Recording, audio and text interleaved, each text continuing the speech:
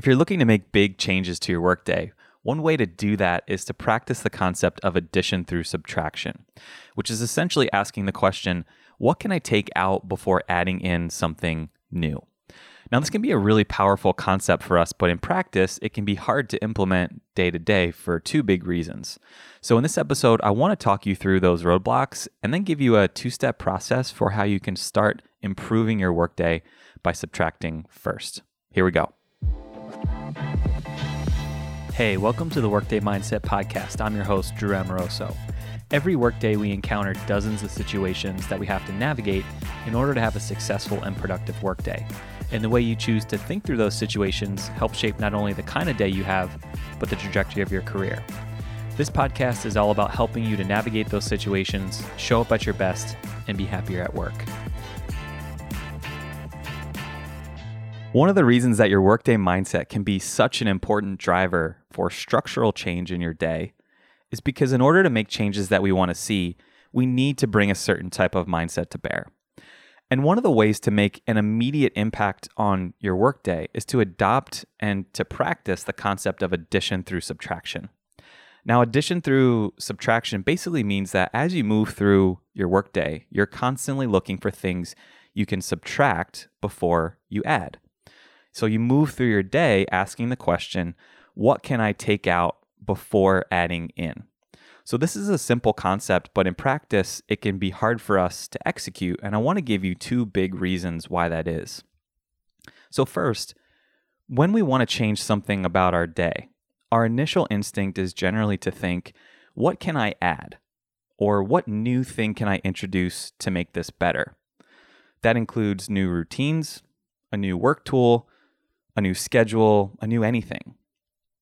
But the challenge that we encounter when we go straight to adding something new is that we haven't done anything to clear out the old stuff first.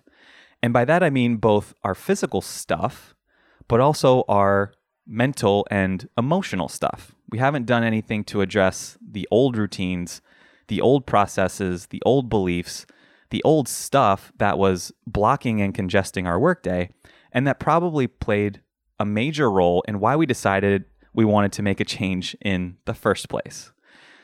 Sometimes we have years or even decades of thinking and thought processes and routines around how we work that we have to uproot and clear before we can make room for something new. Otherwise, all we're doing is just adding yet another thing to the mix. The second reason that the concept of addition through subtraction can be hard for us is that we generally have an unwillingness or a resistance to letting things go. And that unwillingness exists both consciously and subconsciously. So consciously, we don't like to let some things go because we actually do like them, or they partially work, or they do serve some purpose, or maybe they're comfortable or familiar to us. Maybe it's something that we've always done a certain way. And even though it's not the best use of our time or not the most efficient use of our time, we still keep it around because it's familiar. Now, subconsciously, we don't like to let go of things because we have an emotional connection to them. Or sometimes they act as buffers between us and things that we want to avoid. So they're easy and they're simple, and we drag them out forever and hold on to them because that means we don't have to do some of our hardest work or confront our stress or anxiety around a project or have to deal with a client we don't necessarily want to deal with. And our mind tricks us into being busy to avoid those situations. So one really good example is checking email. I had a client I worked with who started her day by spending probably an hour or more responding to emails first thing in the morning. Some of them were important, but most of them were actually not that important. And when we dug in, we realized that she would take her good old time writing some elaborate response to a really simple request or something that shouldn't have taken that much time or thought for her to follow through with.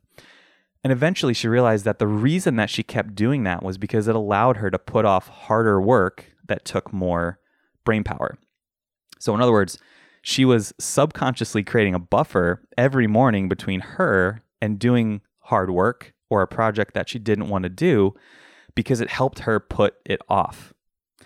And even though she knew that it was not productive to start her morning that way, she resisted subtracting it from her day for that reason. So, if our default reaction when we want to make a change is to add, and if we compound that with our conscious and subconscious desire to hold on to things, what can we do about it? The answer is to focus on subtraction. So if we've identified a problem that we want to fix, or if there's a change that we want to make, we have to focus on asking this question: what can I subtract to create space for the new concept or idea I want to introduce?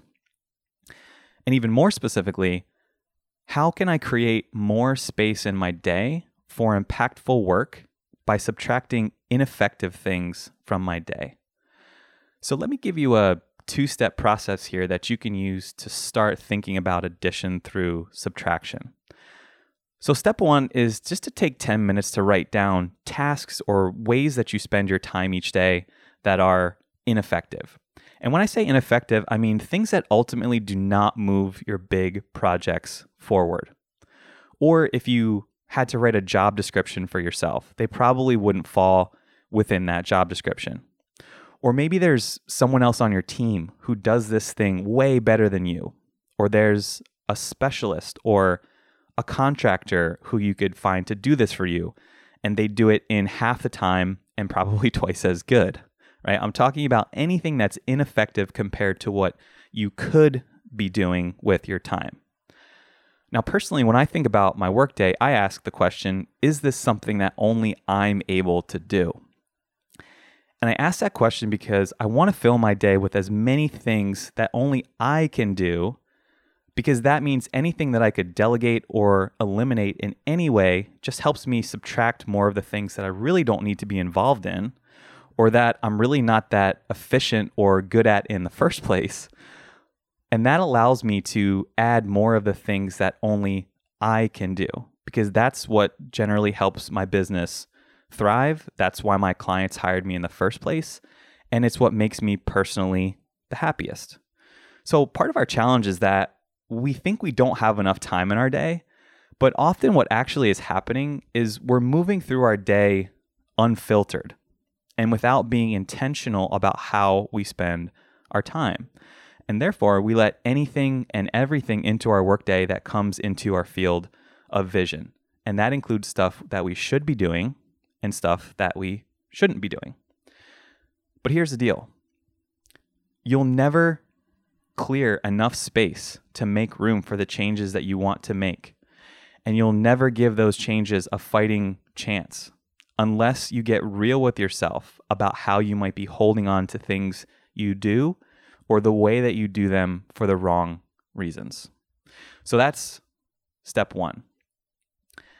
After you've taken 10 minutes to write these things down, then step two is to ask the question, how can I delegate, reduce, or eliminate as many of these ineffective things from my day as I can? This is not the right work for you to be spending your good energy on, so we need to get in the habit of passing this work on to capable team members, or setting up systems that are focused on delegation, or if you're an entrepreneur, hiring some part-time staff like an executive assistant, maybe being more intentional about how much time you spend on this kind of work, like my client who was spending an hour or more on email first thing in the morning, or just making the tough choice to cut out something from your workday that you like or are good at in exchange for making room for more of the work that matters. Now, some of you might be sitting there thinking, well, that's great that you can do that, but literally, there's nothing I can delegate or reduce or eliminate from my day. Everything is essential. I'm the person who has to do it all. If you're having this thought, I understand that. Because like I said earlier, some of us have moved through our work routines for years without looking at subtraction as an option. So if you're having that thought, I encourage you to keep it top of mind for 3 days in a row. So just make a note to yourself as you start your workday to look for opportunities to subtract and to put this concept into practice.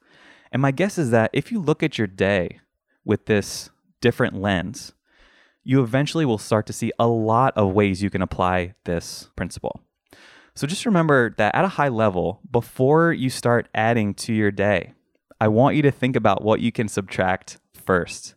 It's going to help you move closer to the really impactful day-to-day changes that you want to see.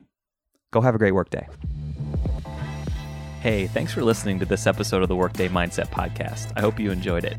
And if you did, I'd appreciate it if you could head over to whatever service you're using to tune in and give us a 5-star review. The Workday Mindset Podcast is a collaboration with Populous Radio. Check out their other shows at populousradio.com. Thanks for tuning in, and go get them.